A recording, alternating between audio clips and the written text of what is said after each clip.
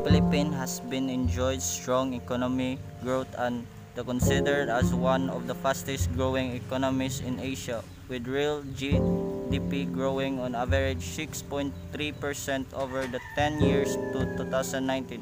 However, the onset of the COVID-19 pandemic brought the country economy into recession, breaking almost there decided to uninterrupted growth the Philippines economy had withstood the Asian financial crisis and the recent global financial crisis.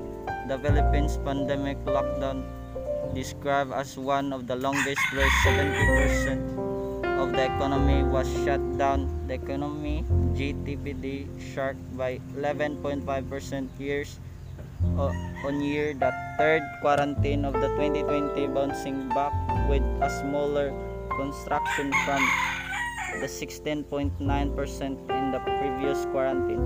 Improvement in the job market has been reported as the economy continued to the gradually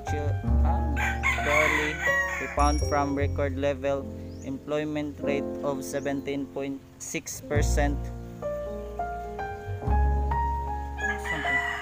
Environment to 7.288 million individuals in April, in shark to 9.7